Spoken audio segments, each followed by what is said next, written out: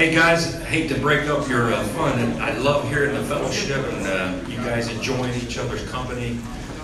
It's time to get rolling here. We got a speaker that's all excited and getting ready to come up here and share his story. Just a couple announcements. First one and foremost is one of the reasons that you're here, hopefully not the most important one, is the food being served. So thank you to our ladies. Appreciate you guys. Also, I love Mr. Anonymous, whoever you are. You're taking care of us, and we appreciate it. Thank you so much. And then anybody that has their cell phone on and it goes off during the speaker, you're on the speaker's list. So you might want to take, I don't think mine's turned off, so better do that before I get back to my seat. Shaun Odom, come on up here. Shaun's going to be sharing today, but before, or on his way up here, I want to remind everybody that Ramon Oglesby, everybody know Ramon? Or you've heard of him?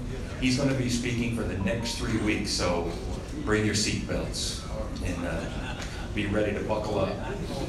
So today, good buddy of mine, come on up here, Shaun. This is a very good friend of mine, a brother in Christ, and he's got an incredible story, so I hope that you'll give him your full attention today and pray for him while you're listening and just ask God to speak to you, your spirit. And I hope that, like I know his story and I've heard him share it, and he is an inspiration, he's an encourager, and I pray that you all will be encouraged and inspired today as you leave this place after he shared his story. So without further ado, I'd like to pray for you, man, and get this party started.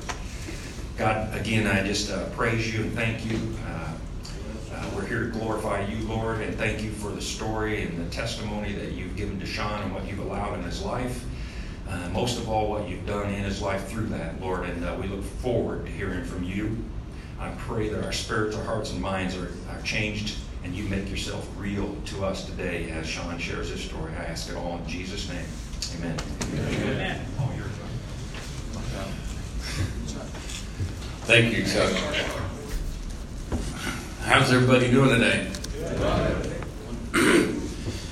You know, I saw Justin walk in back there, and I thought to myself, this is the most law enforcement I've had look at me in a long time.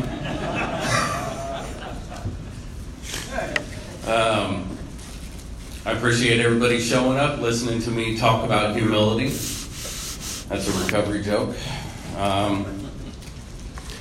So a little bit about me. I was born in Muncie, Indiana, the teeth of the town.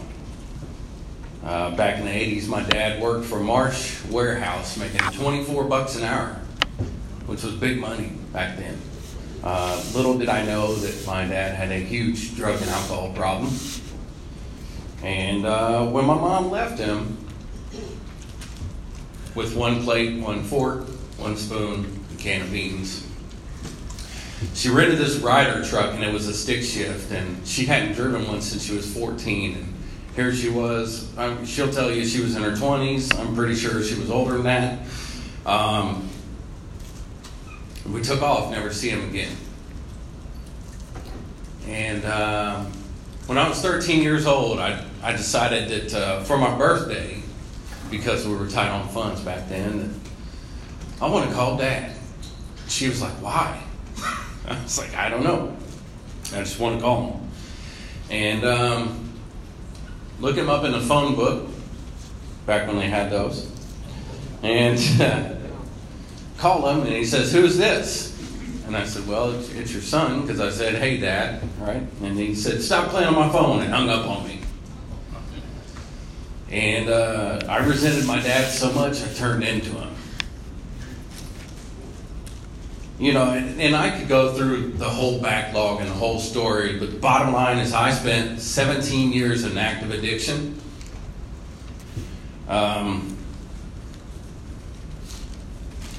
8 years ago, I was sleeping behind a gas station on 79th Michigan Road in Indianapolis. 8 years ago. This is my third year as a real estate agent. So there's the proof that, you know, God can take the broken. Right? And I like to think of the word broken as BR. Right? The BR stands for brother. It's going to be okay because I can make you entirely new. How many people in here have ever been to a spot in their life where they've been broken? Man, a whole room full of brokenness. So, in my 17 years of active addiction and sleeping behind this gas station, I remember I would make these like funny signs, right? Like need gas for my spaceship, need help paying my debt to society. And the third time when I made that debt, paying my debt to society, I was standing out there holding a sign on 79th Michigan Road, and a cop pulls up to me and he says, "What's your sign say?" And I read it to him, and he goes, "That's great. Put your left hand behind your back. You've got a warrant." And I said, you don't even know my name." He was like, "Okay, what's your name?" I said, "Shaun." And he goes, "Yep, you got a warrant." And it didn't dawn on me until I got released from jail that I was also wearing a Lamar Odom Clippers jersey. So that's probably where he got the last name from. But it turns out that my family that I had stolen from and taken from and robbed from drove past. And they were the ones who put the warrant on me, and they had me arrested. You don't call anything in because I don't have any warrants now. I'm good. But I remember sleeping behind that gas station. I remember this group of people coming around to help. And they were a group of people from the Horizon House, which is a day shelter down in Indy. And those same people got to watch me go into the Salvation Army ARC and come out. And it didn't happen overnight. It took a series. Anybody know Lemony Snicket's books? Like a series of unfortunate events. That's what my life was like for 17 years. And I remember staying behind a gas station questioning, I wonder if God forgot about me. And after my third incarceration, I was in there and I was saying these foxhole prayers. God, like, never let me out. I'll never do it again. And he'd let me out. And I go right back to it because that was that insanity.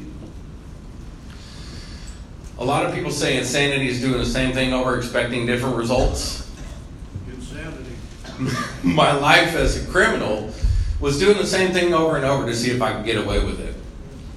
And I failed on 3 occasions. And I remember the last time, so when I was in the ARC, we would go up the street. On Friday nights, they would have this bonfire meeting at the Sober Living House. And I thought, well, this is great. Like, I'm in a place where I have to work to pay for my stay. I have no job. I have no house. I have no car. Let's go to this Sober Living meeting and see if we can pick up women. Because apparently women love guys who have nothing. And it didn't work, but the seed was planted. And when I say the seed was planted, like that was the start of my recovery. And I didn't know it, but I would eventually get out of the ARC after 9 months, and I got these things called back problems. I got my family back. I got my residence back. I was able to move back in with them. I was like, this is fantastic. I can quit doing the things that got me here. And they call that resting on your laurels. And with every great addiction story, I met this girl. And that's pretty much the start and the end of that. And so I stopped doing the things that probation required of me. I stopped going to take my urinalysis test. And I had 9 months clean. I'm not going to say 9 months sober because I wasn't working a program then. And we wanted to go to this barbecue place one night, and they were closed, and so we ended up going to BW3's. She was like, if you don't mind, I think I'm going to have a beer. And I was like, well, I've amassed 9 months without it. I think I deserve one too. And that was the downfall. Well, I found myself incarcerated again. And I don't know how many people in this room have ever been locked up. That's what I like. I tell you what, I love coming to this because people can be volatile in here without having to worry about repercussions.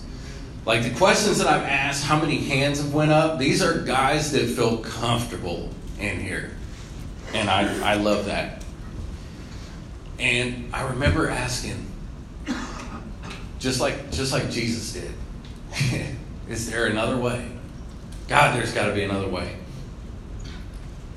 Well, it wasn't until later on that I found out that sometimes we need to be drugged through the mud in order to appreciate how cleanliness feels. Amen. And, God drugged me through the mud. I wanted a way out, but my ego and pride wouldn't let me ask for help. The prayers that I was praying were not the ones that God intended me to pray. My final, when I was finally locked up, I was transferred from Marion County Jail in Indianapolis to CCA, Community Corrections. And they have this, when you first go into CCA, they have this area called Katrina because it's overflowed with people and there's just boats along the wall. And you don't know how many days you're going to stay there. 4 days later, they finally send you upstairs and you're in this big, huge area. It's probably about 3 times this size. And it's filled with bunk beds. And then there's rooms on the outside. And in between those rooms, there's more boats. And that should let you know the magnitude of people that go through there on a daily basis. And when I was in there, I finally built up enough courage to get into a prayer circle. And I remember this guy, he was praying for others. He was praying for the wellness of others. Because I'll be honest, I was asking guys that were locked up with me how to get out. I don't know if anybody has ever asked somebody in legal trouble how to get out of legal trouble. It's just not possible. It's like we're in the same boat. You're in here, I'm in here. How do I get out? And if this guy isn't out, the chances are slim, right? So there's no good attorneys that are locked up, is what I'm trying to say. And I hop in this prayer circle, and this guy said something so profound. He goes, you know why people always find God in jail? I said, why is that? He said, because nobody takes them with them when they leave. I finally made a phone call and I got through, well, I didn't get through to my public defender, but I left a message and said, somebody in here was telling me to ask for controlled release. It doesn't sound fun, but it's what I'm going to ask for. The girl that I forcibly moved myself in with before getting locked up, they released me over to the CCA building where I would get fitted for my house arrest bracelet that the county bought from Jared, Gallery of Jewelry. And they strapped this Darth Vader thing to my ankle, and I said, you know what? I'm going to go stay with the girl that is the reason that I didn't follow through with this. So I call her and I say, hey, baby, what's up? And she goes, I'm moving. And I said, well, there goes my plans. And I said, what do I do now? The only other person that I had was to call my parents, to beg for forgiveness, and to hope and pray to God that this was the last time and that they would finally let me in. Now, my father he's really my stepdad, but he's been in my life more than my father, so I call him my father. He is a Christian man. And he agreed to let me stay one night. I said, one night, man, that's all I need. I'll give you the rest of the money on my pay card. And I get over there. And so in Marion County, by the way, they release you and you have to walk up this ramp because that's where the transit buses come down. You have to walk up this ramp and then you're on Washington Street, which is the main intersection between North and South. And then from there, you're on your own. And my parents agreed to let me stay one night. And the next morning, they wake me up and they say, hey, we got to go to work. You're not allowed to stay inside. So I go out on their front doorstep, and I'm sitting there with my charger device for my house arrest bracelet in my hand for 9 hours with no bathroom, no food, no water. And I just remember this calmness coming over me and something going, you'll be okay. And I really felt it. And I don't know how many people are familiar with addiction, but it doesn't come from a lot of good choices. And so I had this choice that I had already been to this place. So a little like map, right? So here's your jails down in Marion County. And CCA is right next to it. Of course, they've changed. Now they got the new Justice Center. Right over here, you can look out the window and see the place that I tried to gain recovery before that, which was the ARC. Up the street from that was the sober living house that after I was out, I was deciding that I was going to go to. And after about 5 days of begging and pleading and being afraid to even go to the bathroom because they knew the stuff that I used to do in the bathroom, I called and I finally got my chance to get in. And when I walk in, I've been living in this triangle like this, right, but the wrong way. When I got into sober living, there were symbols on all the walls of triangles. It said Unity, Service, Recovery. And it had a circle around it. And it was big in Alcoholics Anonymous, which that's a symbol for Alcoholics Anonymous. And I go, well, I've already been living in this triangle, but I've been living it the wrong way.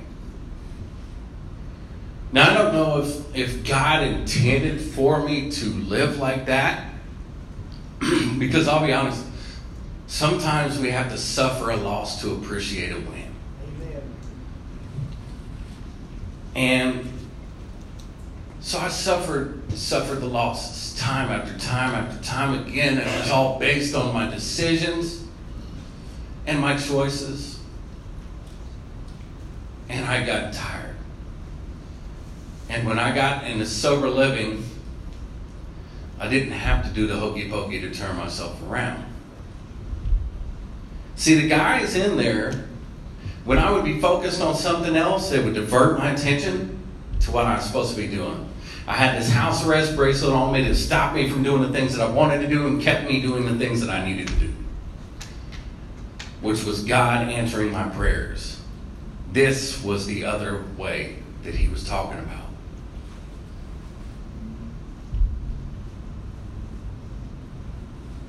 And here I am today going, my God, look what I've got. Everything that I have in life today is a coupon.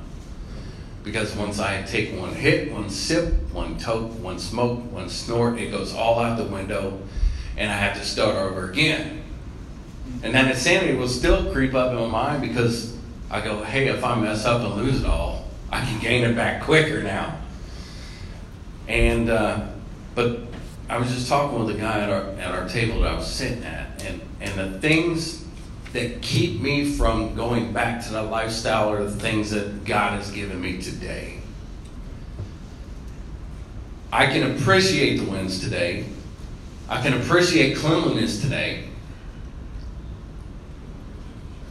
So 17 years of addiction, 3 incarcerations, and here I am with over 5.5 years of sobriety.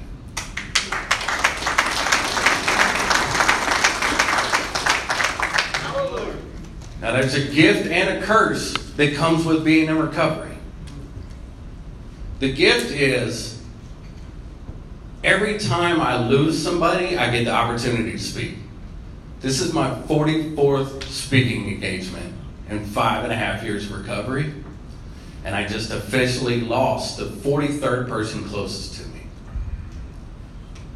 Every single time it happens, and I can't help but feel, because I get these goosebumps.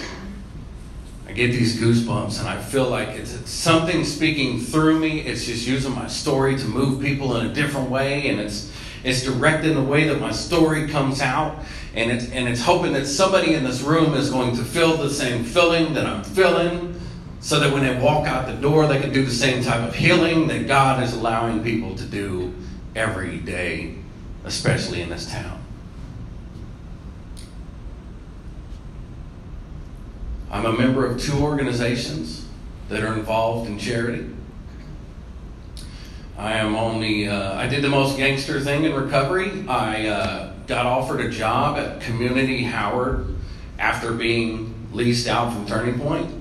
And I quit Turning Point, and then I jumped onto the board of directors at Turning Point. I got married. We got a new house. I've got identical twin boys. And the irony in that is, be careful what you wish for. Because when me and my wife, which some of you may know, when we first got together, we had told each other that we can't have children.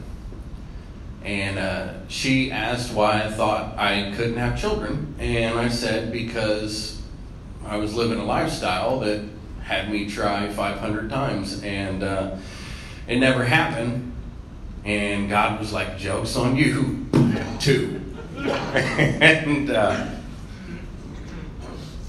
I remember thinking of all the times that I could have lost my life.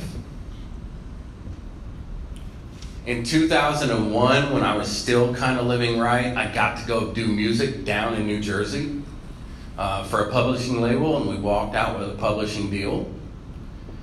And for the next 2 days, we wandered around Manhattan, and they would not let us go up to see the towers. And but we got to see a lot of good things in New York. We got to go to this cheesecake factory that was under TRL Music Studios, and a can of Shasta Cola was $4.50, and the waiter told us how much his tip should be, which is great. You can't find that service anywhere. We flew out of JFK Airport, and 3 days later, 9/11 happened. And I remember thinking about all those people and wondering what happened to them. Because little did I know that a couple years after that, my world was going to come crumbling down. And so I go through this whole 17-year thing, right? And God's humor matches me with a female that is now my wife, whose birthday is 9/11. And then we had twin boys. And my first ever CD that I made when I was in high school, it had me standing on top of the Twin Towers. And so I don't believe in consequences. Or not consequences, sorry. Coincidences. Not consequences. Justin, forget I said that. No, I still get nervous when I get asked to speak. And, but man, like, what life kind of brings you through to get to where you're at.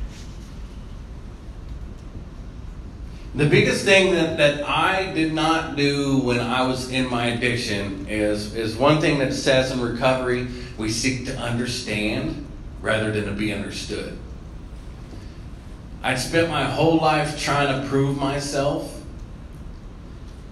And when I was standing behind this gas station, I was invisible to every single person that came across my path except for those wearing a badge.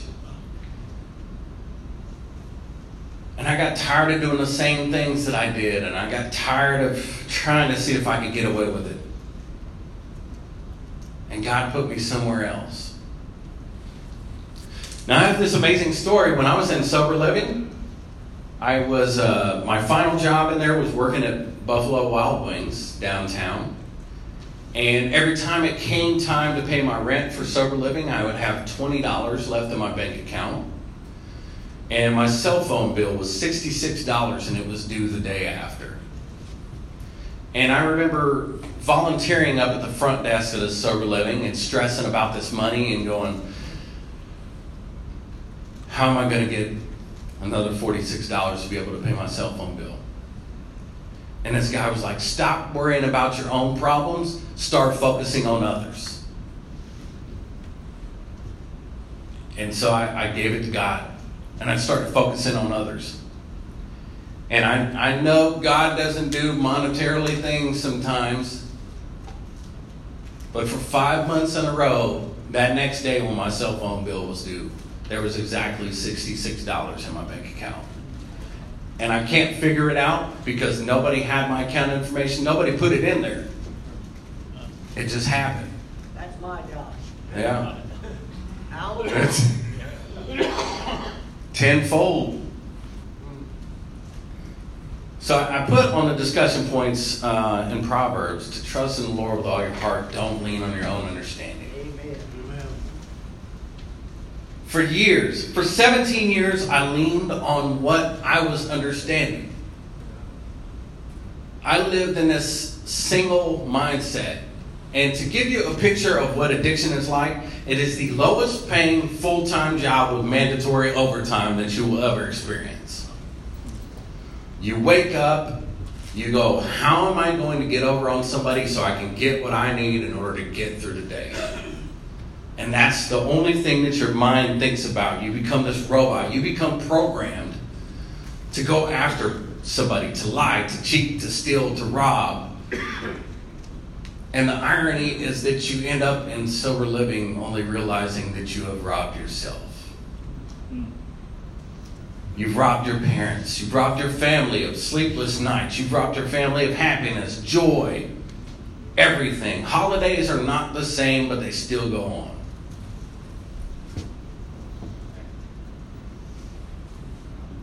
We seek to understand rather than be understood. I started to try to understand what recovery was. I started to pick up on rules like not to take yourself too seriously. I started to pick up on things that would diminish my pride and my ego and let me remain to be a humble person. And I started to pick up on wisdom from guys who were in this place that were speaking to me with 30 and 40 years of sobriety. And I started to want what they had. And if I listened long enough, I could hear them tell me the ways of how to go about it. See, we go to recovery meetings to feed and to be fed. Men come to huddle to feed or to be fed. Amen. And if you're fed with enough love, if you're fed with enough spirituality, if you're fed with enough religion, then you realize that God will take care of you. Amen. I mean, there's a portion in the Bible where it says the birds do not sow nor do they reap, but they always eat. I was listening to Steve Harvey the other day, and he said a normal flea has a vertical of 40 inches. A flea can jump 40 inches, but if you contain it into a jar, it only has to hit its head once, and then it knows it can only jump so high. And that flea can have babies that are born with 40-inch vertical leaps, but they're taught to only jump so high. until they're released. God drugged me through the mud and stripped me of everything so that I can learn to be clean, so that I can come out and be granted things to be able to help others. 8 years ago, I was sleeping behind a gas station, homeless. My 3rd year as a real estate. Like, who would take somebody who was homeless and give them the ability to sell houses? God does. Who would give somebody the ability to be a 3-time felon to join organizations that you thought would not accept felons? God did. Right. Who would give somebody who thought they could not have kids, 2 of them? God did. Bring it, brother, bring it. Who would think that somebody could get into a relationship and marry to somebody else in recovery that also has a story? God does. And those twin boys who set up in the NICU for 106 and 136 days that came out at 1 pound 12.8 ounces and 2 pounds 9.5 ounces.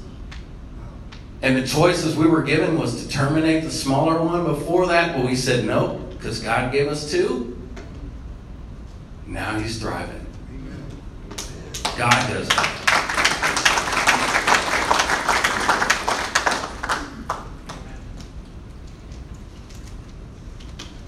Anytime you go out today and you see somebody who is homeless, don't look at that person like they're asking for something.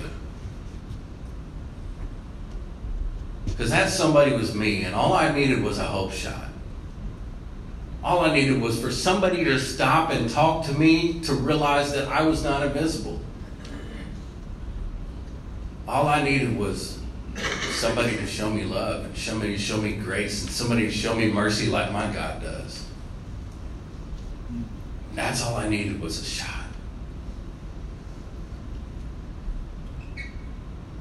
And when he gave me that shot, I only look back to see how far I've come and the things that I'm able to do today. And the people that I'm able to reach, because I had an old boss when I was selling jewelry. He told me I was trilingual. I could speak to the upper class, the middle class, and the lower class.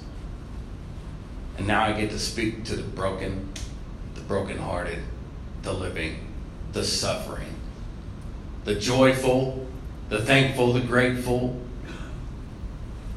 We get to do all these things in everybody that we encounter with today. So my discussion points are, what do you have today? Everybody has that attitude of gratitude, right? Everybody has that attitude that they're thankful for what they have. But what are you willing to give today? Are you willing to give something in order to help somebody else? Right. When I finally got down to my final sleeping arrangement in CCA, there was a guy that was the head of the pod, and all he did was pray for others. And I still think about that guy to this day.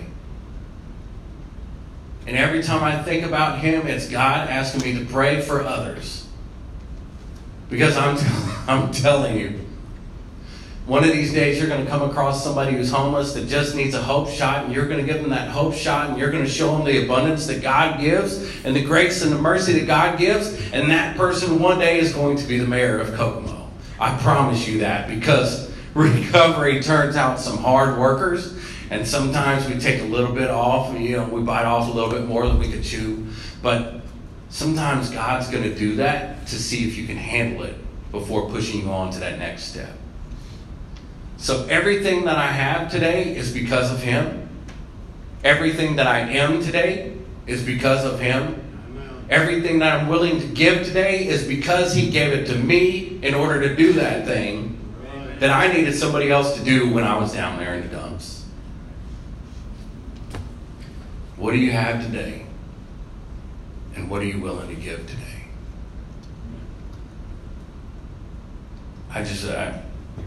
normally people get up here and pray, and I'm not that good at praying, but there's this third step prayer that we have in our big book. And it says, God, I offer myself to thee, to build with me, to do with me as thou wilt. Relieve me of the bondage that I may better do thy will. Take away my difficulties so that victory over them may bear witness to those I would help of thy power, thy love, and thy way of life.